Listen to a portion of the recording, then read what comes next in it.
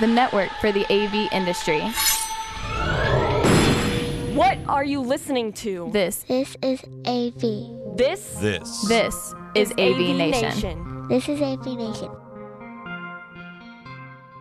This is AV Week, episode 179, recorded Friday, January 23rd, 2015. AV Around the World. Ready. AV Week. Performing. Scan. Week. Online. This is AV Week. AV Week.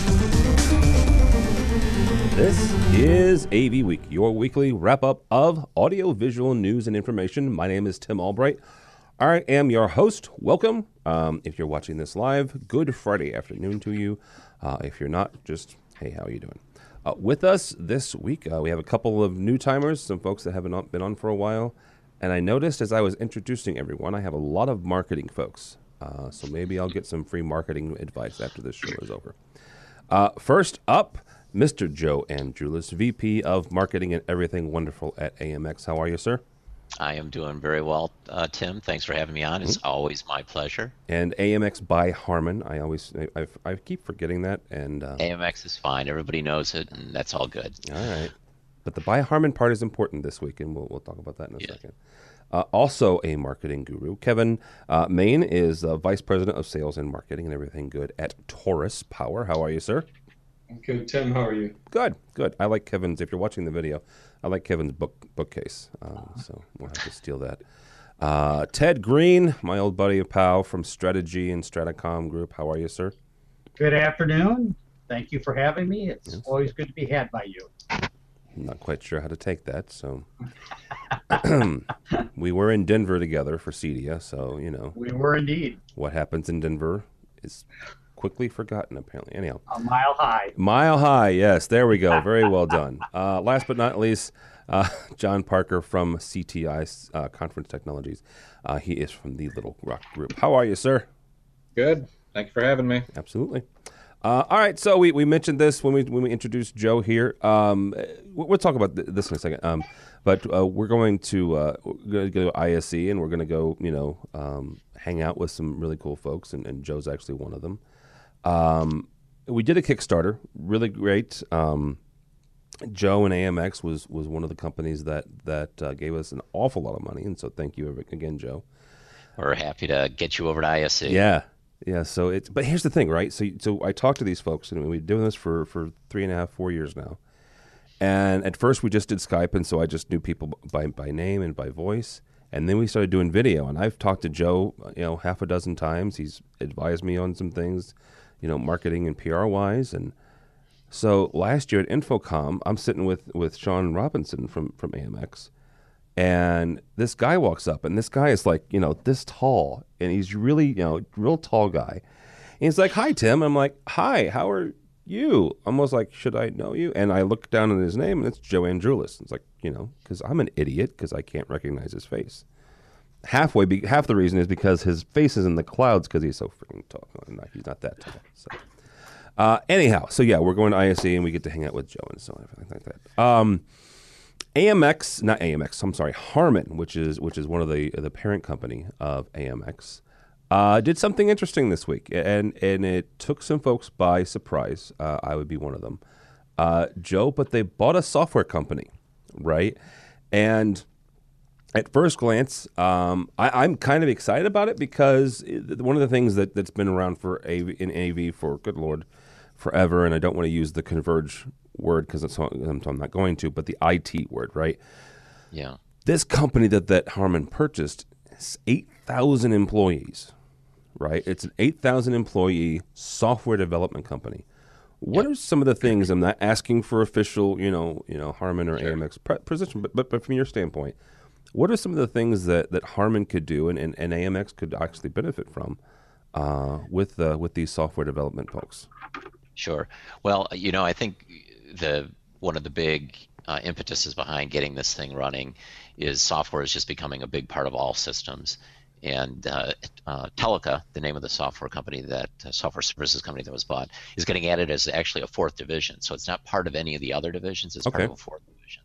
And so it's complementary in the sense that, all of the divisions in Harman are depending on software development more and more. And so adding it just made a lot of sense. It's going to be a great resource for all of us. In fact, I know that even we at our AMX have worked with Teleca in the past on some projects and for our own purposes. So this is all very, very exciting. It's all bringing them into the family.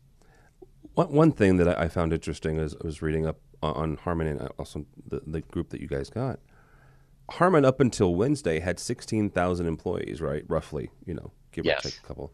So you guys got a 50% increase overnight. As far as a corporation, what does that? I mean, does that change the culture, or does it just what's a few more people? Well, you can't predict the future perfectly, but I think the fact that it's operating as a fourth division will probably isolate that any direct effect a little bit, right? So, its own culture, its own way of operating will pretty much, I expect, probably remain a little bit independent of the way all the other groups operate. Okay. And I think that's good, right? So we'll have the capabilities, but you don't necessarily get distracted by deep integration efforts here. So certainly in the short term, I don't anticipate it's going to create any sort of ripples. Hopefully, the whole point of doing any of these mergers, though, is taking the best things you learn from each one and rolling it across the board. So I'm hoping there is some impact. I just don't know exactly what it's going to be yet. Yeah, absolutely. Ted, from your standpoint, both from the marketing standpoint and from you covering it from strategy, what do you think the impact is going to be of rolling a software development company into a primarily AV company, both from audio, video, and control? I'm not deeply knowledgeable about these software companies that they purchased, but I can say that this is, on the face of it, at least a good, potentially brilliant move by a management that recognizes that they need to increase their software chops based on where the industry is going. It's really an example, I think, of a professional management that recognizes that, although they're an old hardline company, old hardline brands, with professional management, they've recognized that the future is in software, largely software driven, certainly at least integrated with software. So I think it makes a lot of sense, and I think it's, it looks like, as I learn more about the specific software companies they purchase, it looks like it could be a brilliant move on their part. Okay. All right, Kevin, from your standpoint also, I'm not sure Taurus hasn't exactly, purchased any companies like 8,000 employees, but from your standpoint, what impact do you think this will have on Harman overall?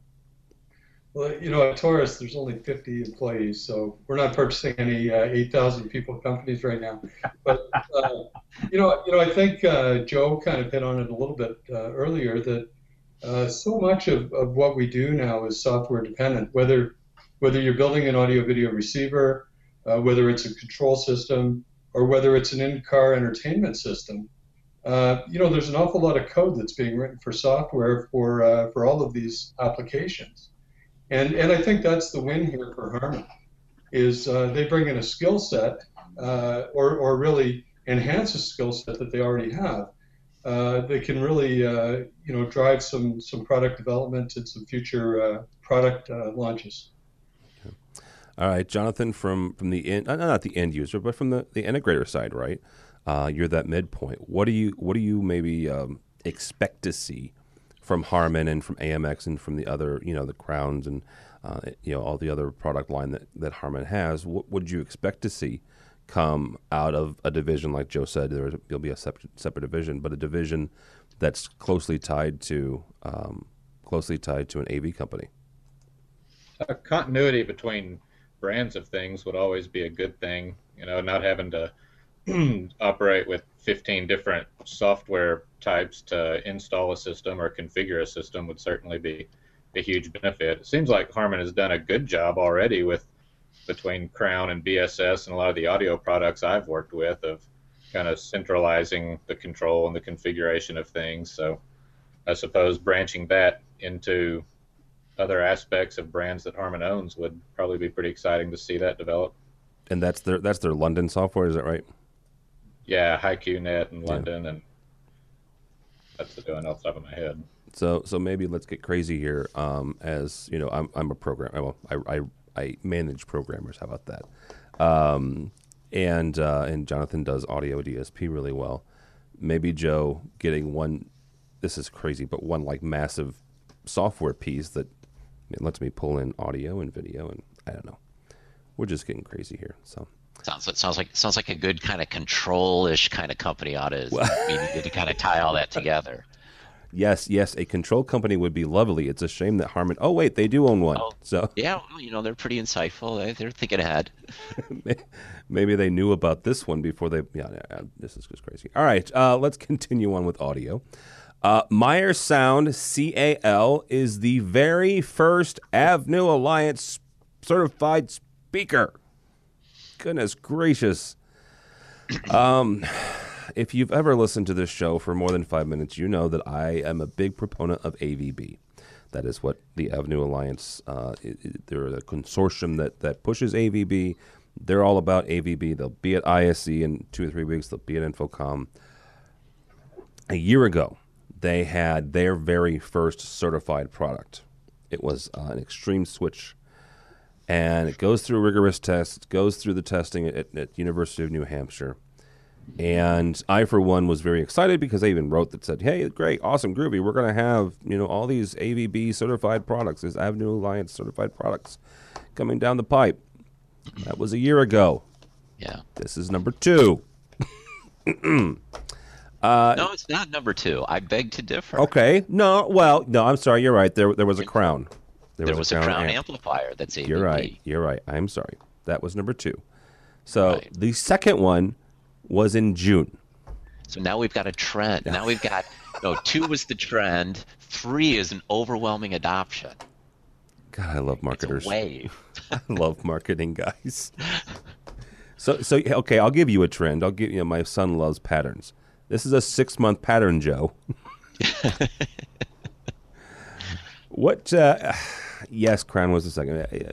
So Joe, we'll stick with you on this. What are we doing here? I mean, is it just the process is that rigorous? Is that what we're talking about, or? I'm obviously not an audio guy, and AVB obviously is most of its time on the audio side of it. So I really can't speak to the time to adopt. But what I will comment on is, Harman, and the industry generally knows that migrating towards increasingly network-centric AV delivery is real critical. And AVB, of course, is a great standard for getting that done. Harman is completely on board with that. We did demonstrate it by coming back with a second product that was AVB enabled. So we're, even though, you could argue that the speaker is a competitive product to our JBL product line, we're very excited about it because the standard's only as good as its adoption. Yes. And getting more and more adoption is really critical. And it always takes those first willing people to jump on board to get enough momentum behind a standard adoption to have others kind of feel like they need to get along with it. So they always start slow. I don't think that this is anything particularly unique. Okay. All right. See, I was just excited because they had the first couple ones. So, John, from your standpoint, you're my audio guy on this show. Is this a big deal that it's taking so long, or is this just it's cool that we have our first speaker? I think it's cool that we have our first speaker. I'd be excited to hear that. I get more excited just that Meyer has jumped into the column line array game more than how you're feeding it. If I had my way about it, I would probably still go back and default to AES inputs as far as digital protocols and passing audio around. The AVB stuff is certainly exciting, but haven't dove in super deep because there hasn't been a lot of stuff to dive into, other than maybe some of the Biamp products. But so you would Dante has kind of followed the same thing, where it's been slow to everybody to jump on board, but it's starting to pick up momentum. So I was going to ask that because it seems like there's a lot more Dante feeders and listeners, to use the AVB language. So you would rather do AES even over Dante? Not necessarily over Dante. I guess AES has just been a reliable standard for so many years, and it zero latency for the most part, and long distances, and XLR connectors are certainly nice when you're touring. So, I mean, that's just sort of been what I've used for so long. Yeah. And okay, yeah. The reason I asked, a buddy of mine, Shrago, Josh Shrago from ICS out in San Francisco, huge Dante supporter, huge Dante guy. Actually taught a class last year at Infocom for it. So, Mr. Ted, let's go with you on this.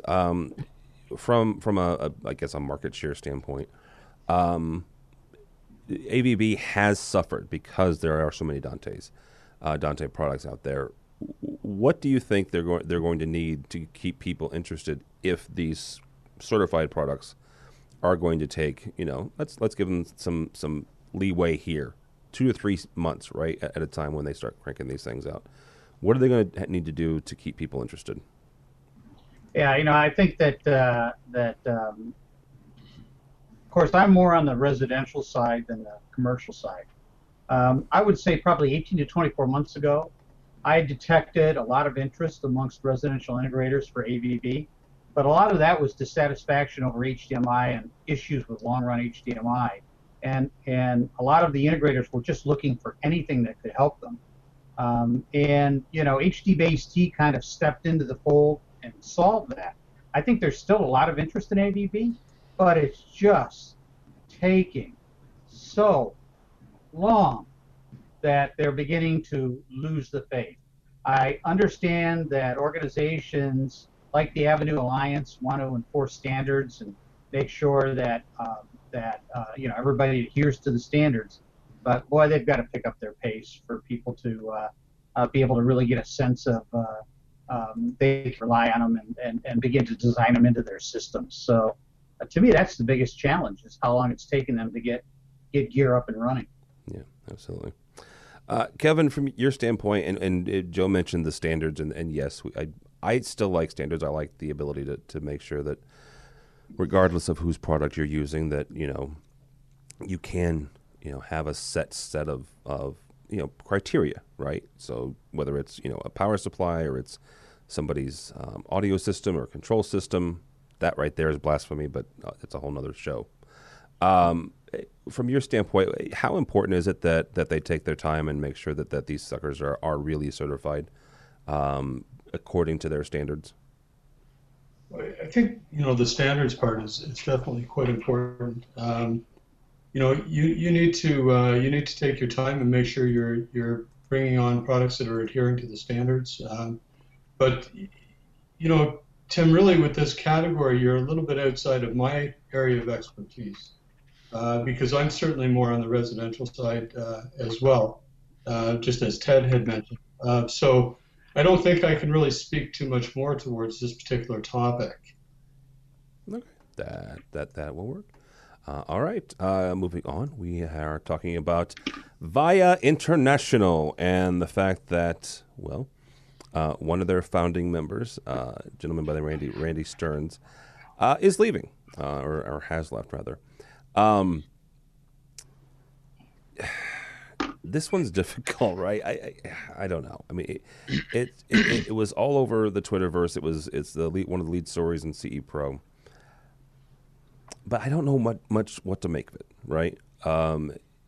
And I guess the best question to ask you guys is, are we in a situation where large multi-organizational groups, whether it's a residential or a commercial, can survive? I mean, yes, we have emerged out of the Great Recession, but Ted, we'll start with you because you work with manufacturers a lot and other businesses in this space. Are we beyond the point where large conglomerates like this can still survive, or is this just something else? I have to tell you that from the day that this was announced, I questioned whether or not each of these entities are in a specialty niche, largely geographic-centric business. And, if you talk to any of the really smart financial people, they'll talk about how, rolling up multiple companies like this can gain leverage, and through synergy, you can lower costs and overhead and improve margins. But for most of the people in the specialty business, margin is not, margin's always an issue, but it's not that big of a driver of the success of the venture when you're dealing with specialty and especially luxury-oriented goods. So from day one, I questioned it. Actually, I got into a little behind-the-scenes debate with another journalist whom shall remain nameless, who the day that was announced said, oh, this is going to be a huge success, largely based because of the fact that Randy Stearns, who I've interviewed, is a very, very smart guy. So the thinking was sort of along the lines, if anybody can make it work, he can. And in fact, somebody commented on the CE Pro article and said exactly that. He's so smart, if anybody can make it work, he can, except he's now out of the picture. They now have a financial guy who was brought in to kind of salvage the situation. And, we'll see where it goes. I just think that it was the right idea, but the wrong venue. And I think that, that business strategy favors companies that are larger volume, maybe margin-stressed companies that by combining, consolidating, eliminating redundancies, improving leverage can improve their margins and improve their market power for buying demand. All those things really don't play in a specialty business, so I'm not all that surprised. So it's more about the specialtiness of it than it is the conglomerate part. Is that what I'm? Yeah, okay. Taking the example to a ridiculous degree. You can go to some craftsman, in South Africa and say, okay, I'm going to put together a consortium of all you craftsmen and try to take over the, whatever, the wooden flute market. But it's just not the right business model to try to consolidate to take major market share. And integrators are a specialty business.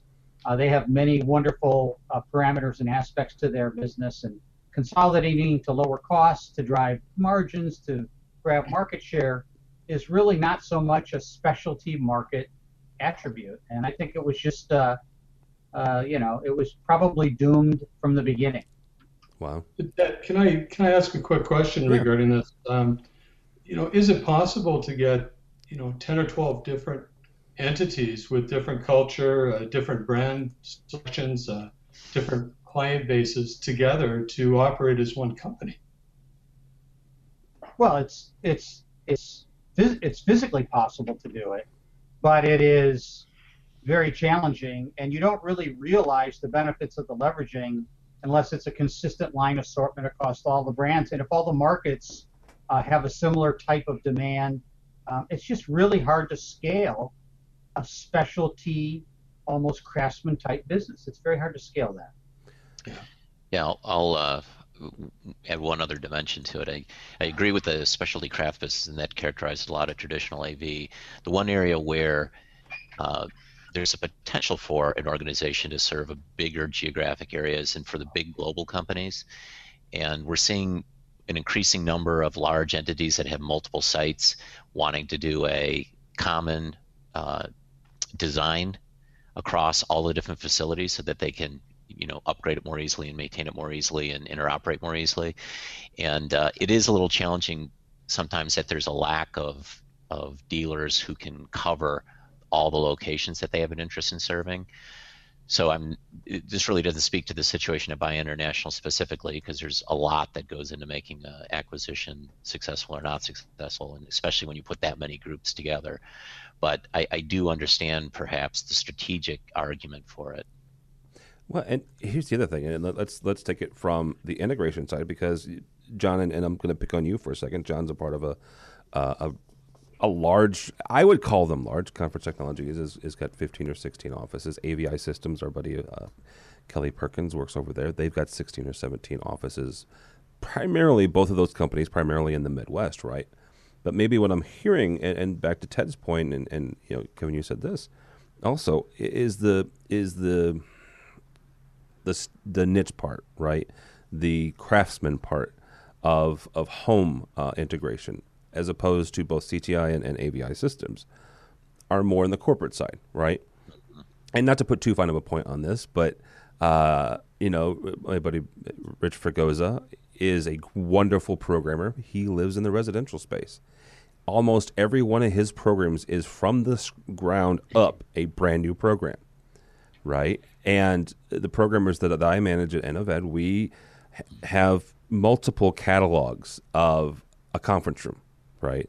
Where you've got, 2 or 3 basic displays and this, that, and the other, but you've got a basic system already built, whether it's an AMX system or it's a Crestron or it's an Extron or whoever, you've got 2 or 3 of these programs already built. And the same thing with drawings and the same thing with consulting, right? You're going to walk in there as an integrator if it's a design build, and you're like, you know what, this is who I can get, so this is kind of what I've already got going, and you kind of go into it, right, already in. In homes, it's a whole lot different. Is that what I'm hearing, Ted, is the fact that each one of these is a custom job almost?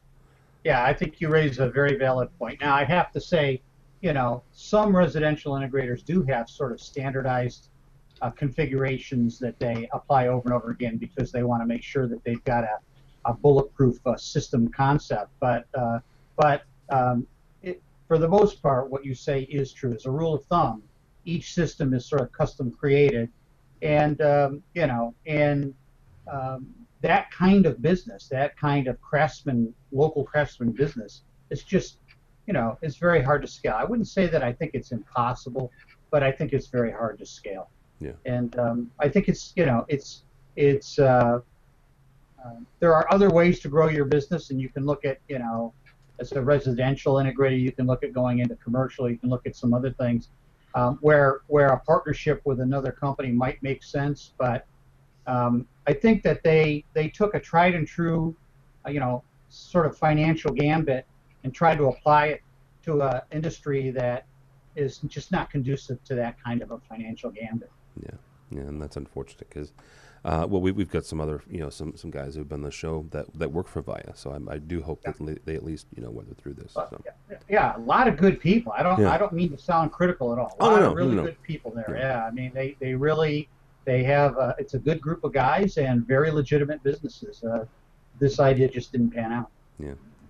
All right. Let's hope that for Microsoft, I shouldn't say for Microsoft's sake, they could go to every trade show in the rest of their existence and not feel a bump. But for their sake, I do hope that their ISE booth is a little bit more than their Infocom booth. Let's say, if you'll remember, actually, Joe, it was about a year ago we had the Joe Andrulis on, and as we're coming on the air, so to speak, Joe breaks the news that Microsoft is going to be at Infocom for the first time. And, well, I don't know if you went to Infocom, but it was a giant lounge. Yeah. So this year, they're going to ISE, and they are going to be showing something called the Surface Hub.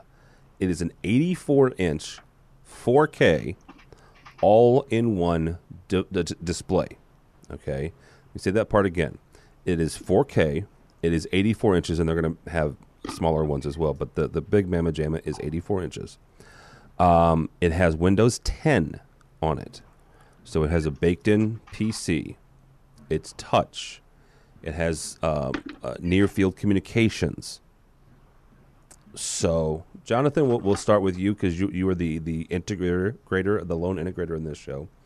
To me, this reminds me of the Mondo Pad, right? Of the Mondo Pad.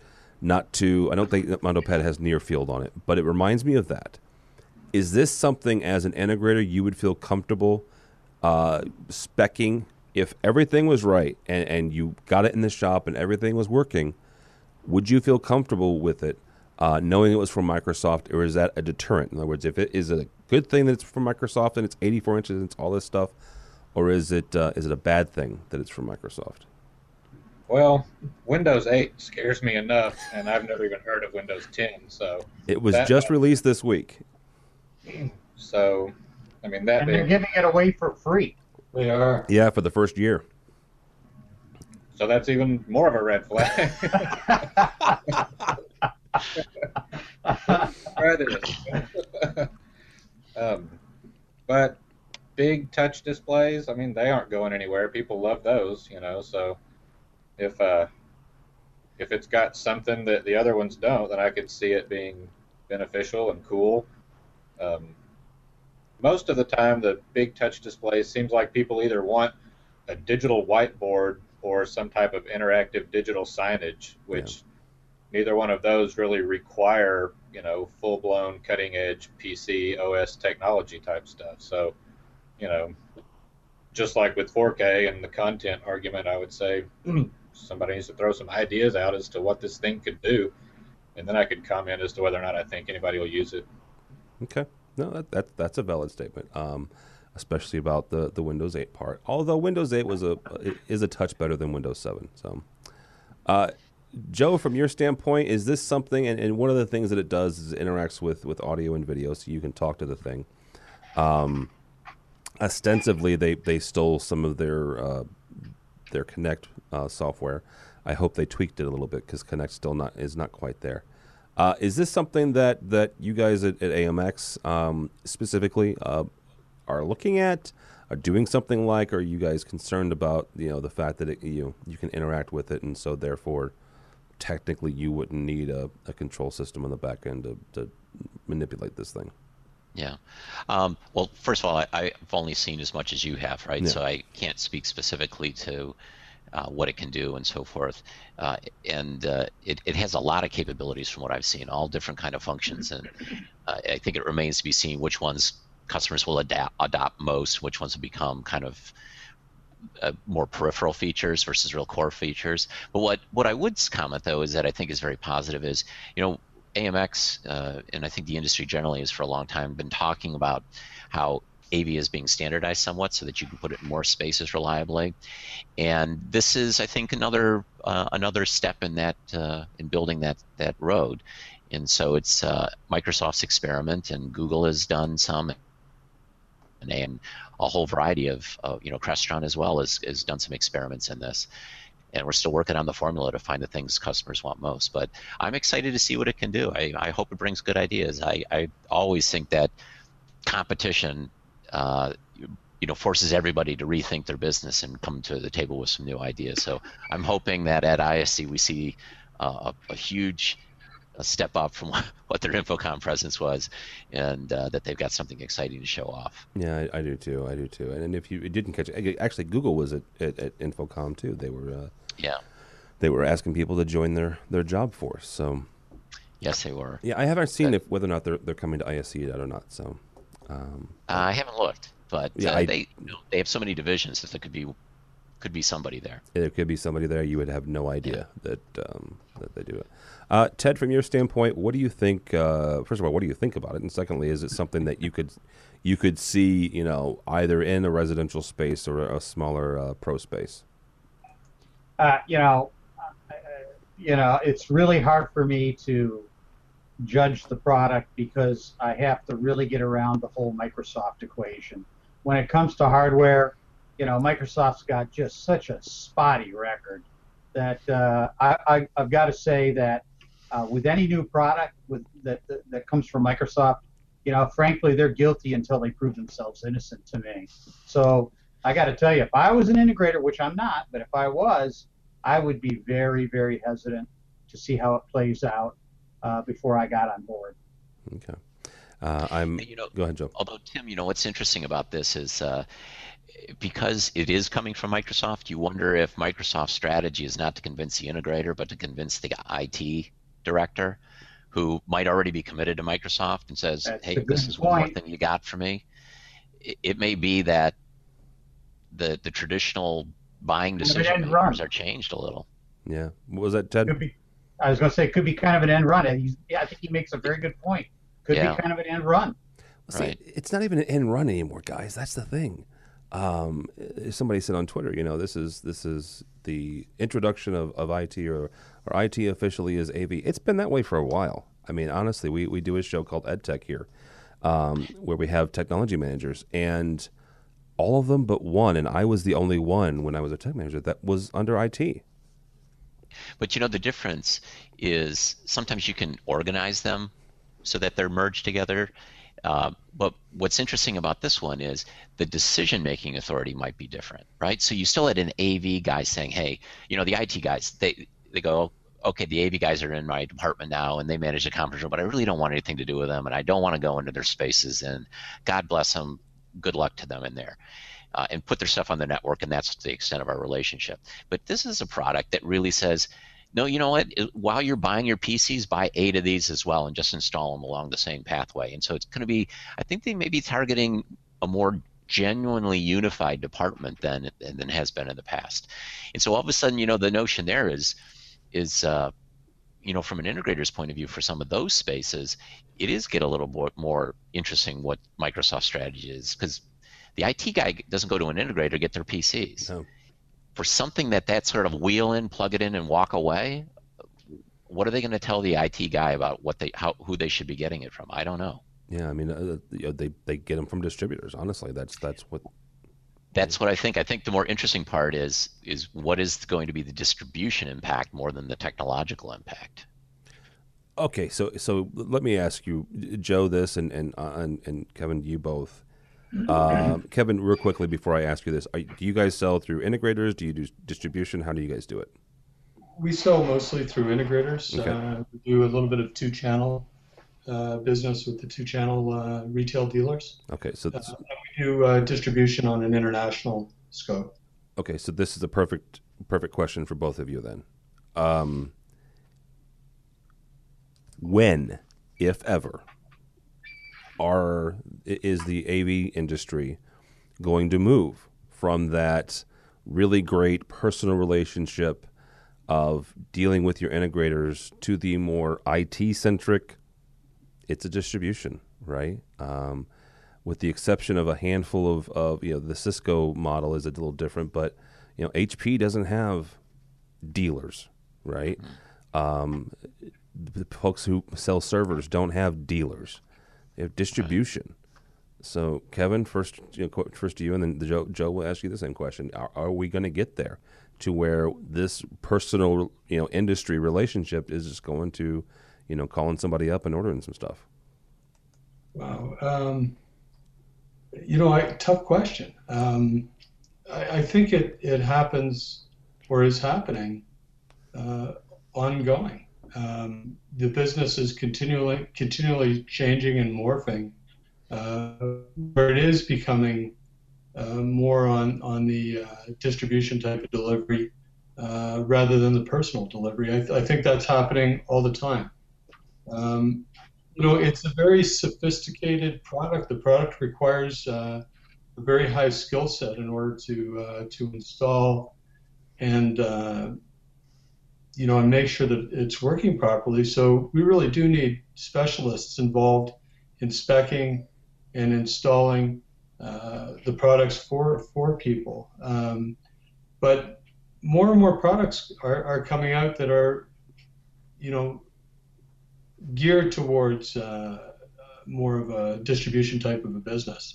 Maybe Joe can comment a little bit on his thoughts on this. Yeah.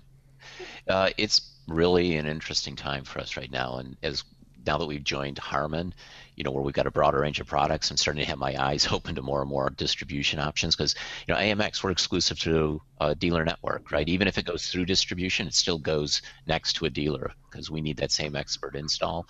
But products like this one that Microsoft is pulling out start saying, well, we address some of the same problems in those same spaces in a standard way. That's wheel in, plug 2 connectors in, the Ethernet and the power, and walk away. So,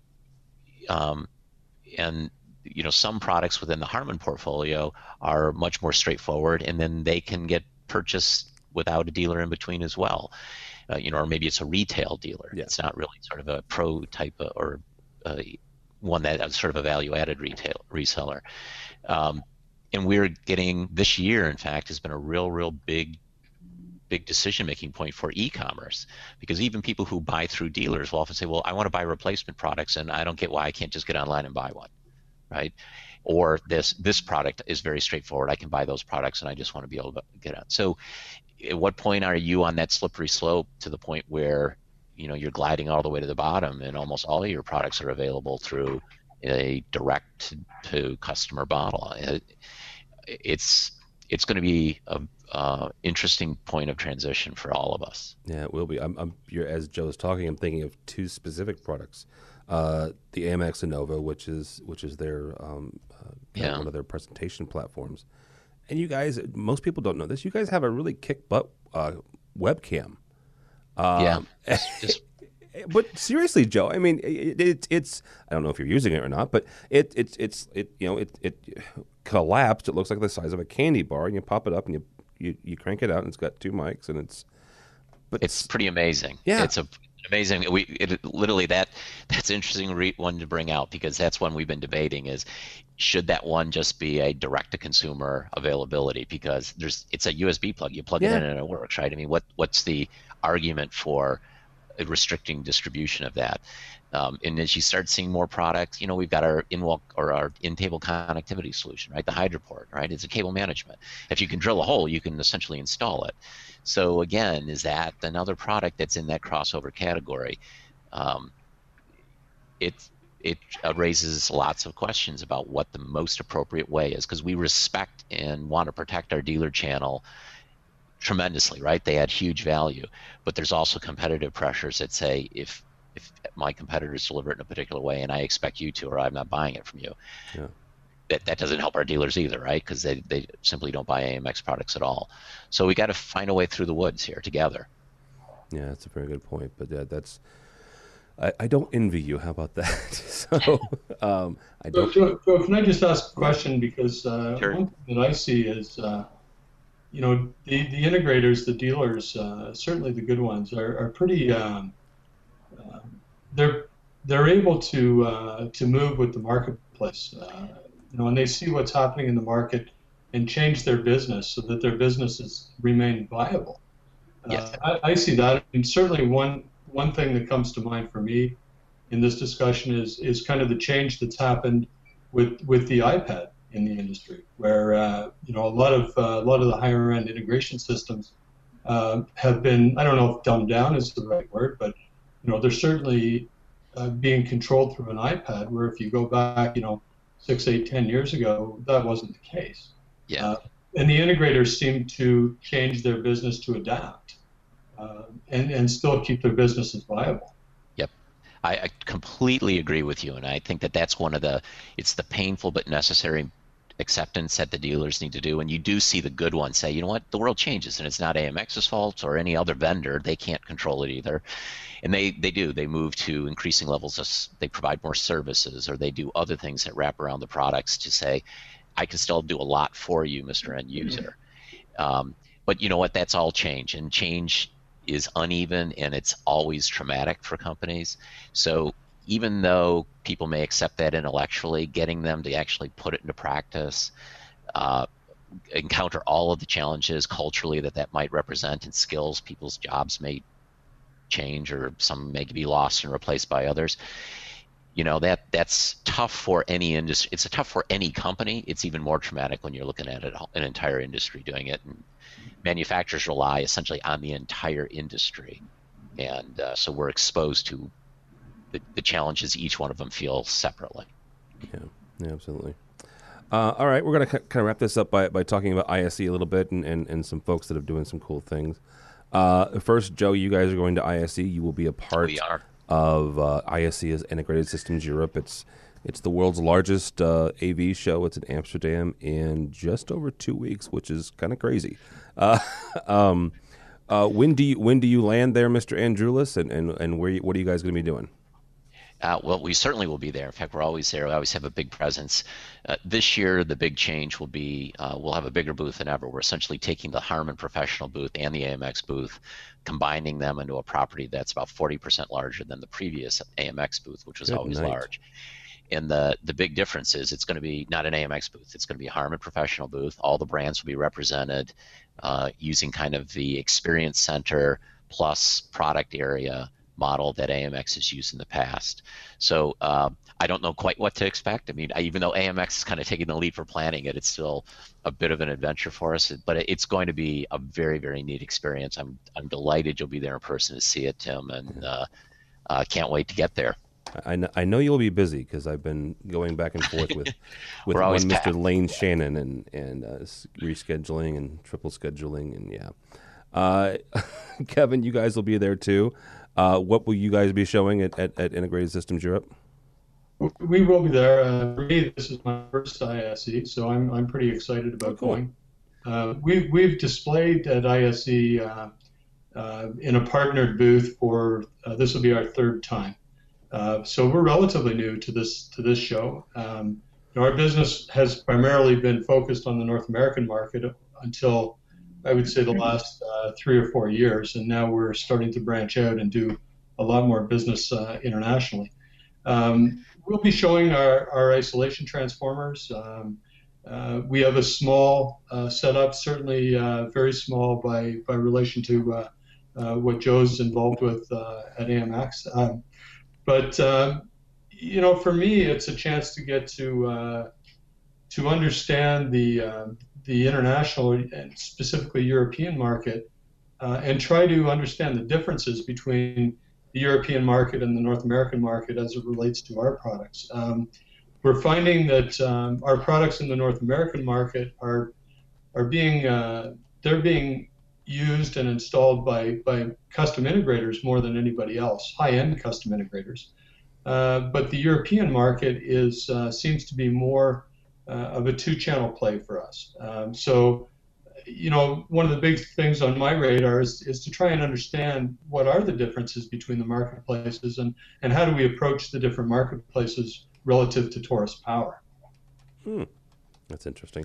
I'm with you. This is my first time going as well, so it'll be interesting. And we have a booth, and it's not anywhere near Joe's size either. So don't feel bad. We're in not this. all about size, Tim. Nice. There it is. God love you, Joe. Ted, from your standpoint, yeah. Talk about something. My face is red. I can tell. You're from the residential side and the consumer electronics side. Is this show important for that market? Well, I mean, certainly for manufacturers that have worldwide distribution, it's important. For me, my coverage, for Strategy.com has been almost exclusively U.S. based. Yeah. I thought, but I just did the analysis of my 2014 business, which, by the way, I had an insane year in 2014. My average daily page views more than doubled. Good. My subscriber list hit new records weekly for the entire year. And probably the biggest surprise for me was that Strategy.com is now being read in something like 139 countries, which tells me that it's still very heavily predominant in the U.S. market. Yeah. But it's beginning to be prominent enough now in my numbers that I think I have to really start looking at going. But yeah, I'm not going this year, but I am looking at it. Yeah, we kind of did the same analysis, and when you start getting multiples from like Saudi Arabia and Russia is a large country, but these smaller ones like we have lots of India, lots from China and other countries as well. So yeah. We kind of did the same thing. So, real quickly before we get out of here, I wanted to kind of mention an old friend of ours. Middle Atlantic is doing something interesting. They threw together and they are offering. It's called C2G now. When I was buying it, it was called Cables to Go. It's a company that I used to use a lot. But they are. It's you can buy if you're a dealer basically. You can get it from Middle Atlantic. I thought that was kind of cool. And the other thing is. The fact that we have, I mentioned the fact that we have a booth. We do. It is a very small booth. It's in Hall 7. Joe, what hall are you guys in? Oh, gee, for our booth number. Oh, never mind. All I know is that we're right up front as you walk in. We're off to the right. We're off to the right. I never remember our booth number. They're the entire booth. They're in the entire hall. The entire hall. Kevin, do you know your guys's? I believe we're in Hall 5. There you go. So we're relatively close. It's a huge space. So come by, go see Kevin, go see Joe. Make an appointment to see Joe because he's very busy. I am not that. No, we're all kind of busy. Hit the ground running. And by the way, Tim, yes. If you need another correspondent over there for AV Nation, I'm available. $1,000, baby. $1,000 get you over there. I have. We were with Joe's help and a number of other people. We did a Kickstarter, and to save about nearly $1,000, actually, we did Air B2B. So we rented an apartment like 3 blocks from the RAI, and it was a lot less expensive than renting hotel rooms. So You figure in the cost of transportation back and forth to the hotel and everything else like that. It's right there. The folks that own it have been very, very nice and very accommodating. So much so that I'm thinking about doing the same thing for Orlando for InfoComm this year. So interesting. Yeah. But yeah, we've got a tweet up, so come by. The tweet up is actually at the HD Base Tea booth at 5 o'clock on Wednesday of the show. All right, guys. Mr. Joe Andrulis, my buddy, my pal, and I. Somebody's phone's going off. Sorry. Interesting. I've lost Joe's video too, so we'll come back to him in a second. John Parker, thank you so much, sir. Thank you. How can people find out more about you or CTI? Suppose conferencetech.com. Okay, very cool. Mr. Ted Green from Strategy and the Straticon Group, thank you, sir. Thank you so much. Fun as always. How can people find you and find out more about you? The best place to find me is at strategy.com. That's strata-gee.com. All right, very good. Kevin Main from Taurus Power, thank you, sir.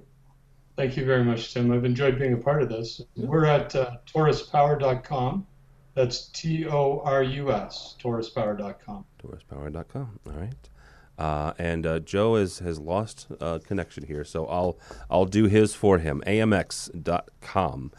He is the vice president of marketing and communications for AMX. So check that out if you would, please. And I believe their Twitter handle is at AMX Talk. So that's theirs. My name is Tim Albright. Don't follow me on Twitter, but if you would, please go by the website avnation.tv, avnation.tv. You'll find this program and a host of others. This week we published the January version of AV Crosstalk. Melissa Dillman and Victoria battled it out over flat panels versus projectors, so it was very interesting. I also have a very special interview coming up in a couple of days with one of my personal, heroes or mentors, Kirsten Nelson. I interviewed her as she's moving from editor of SCN to editor at large at SCN. It's a good conversation. Mr. Ted mentioned his subscriber list. Ours isn't quite as big, but as Joe says, it's not the size. So see if you can't grow that by a couple more. I think he's coming back on. There he is. Joe, I think I did everything right, but go ahead and tell people how to get a hold of you and AMX. You can get a hold of me at joe.andrulis@harman.com. Okay. So we are part of Harman now. Or you can contact me at any of the contact points that you'll find on the AMX.com website. And would always delight to hear from anybody on any topic. All right, very cool. All right. So go by our website and sign up for our newsletter. The first one comes out at the end of the month. We're not going to go crazy. We're just going to do them on a monthly basis, basically a recap of kind of what we do, what we've done, and what we got coming up. So avnation.tv, avnation.tv. Thanks so much for listening. Thanks so much for watching. This has been AV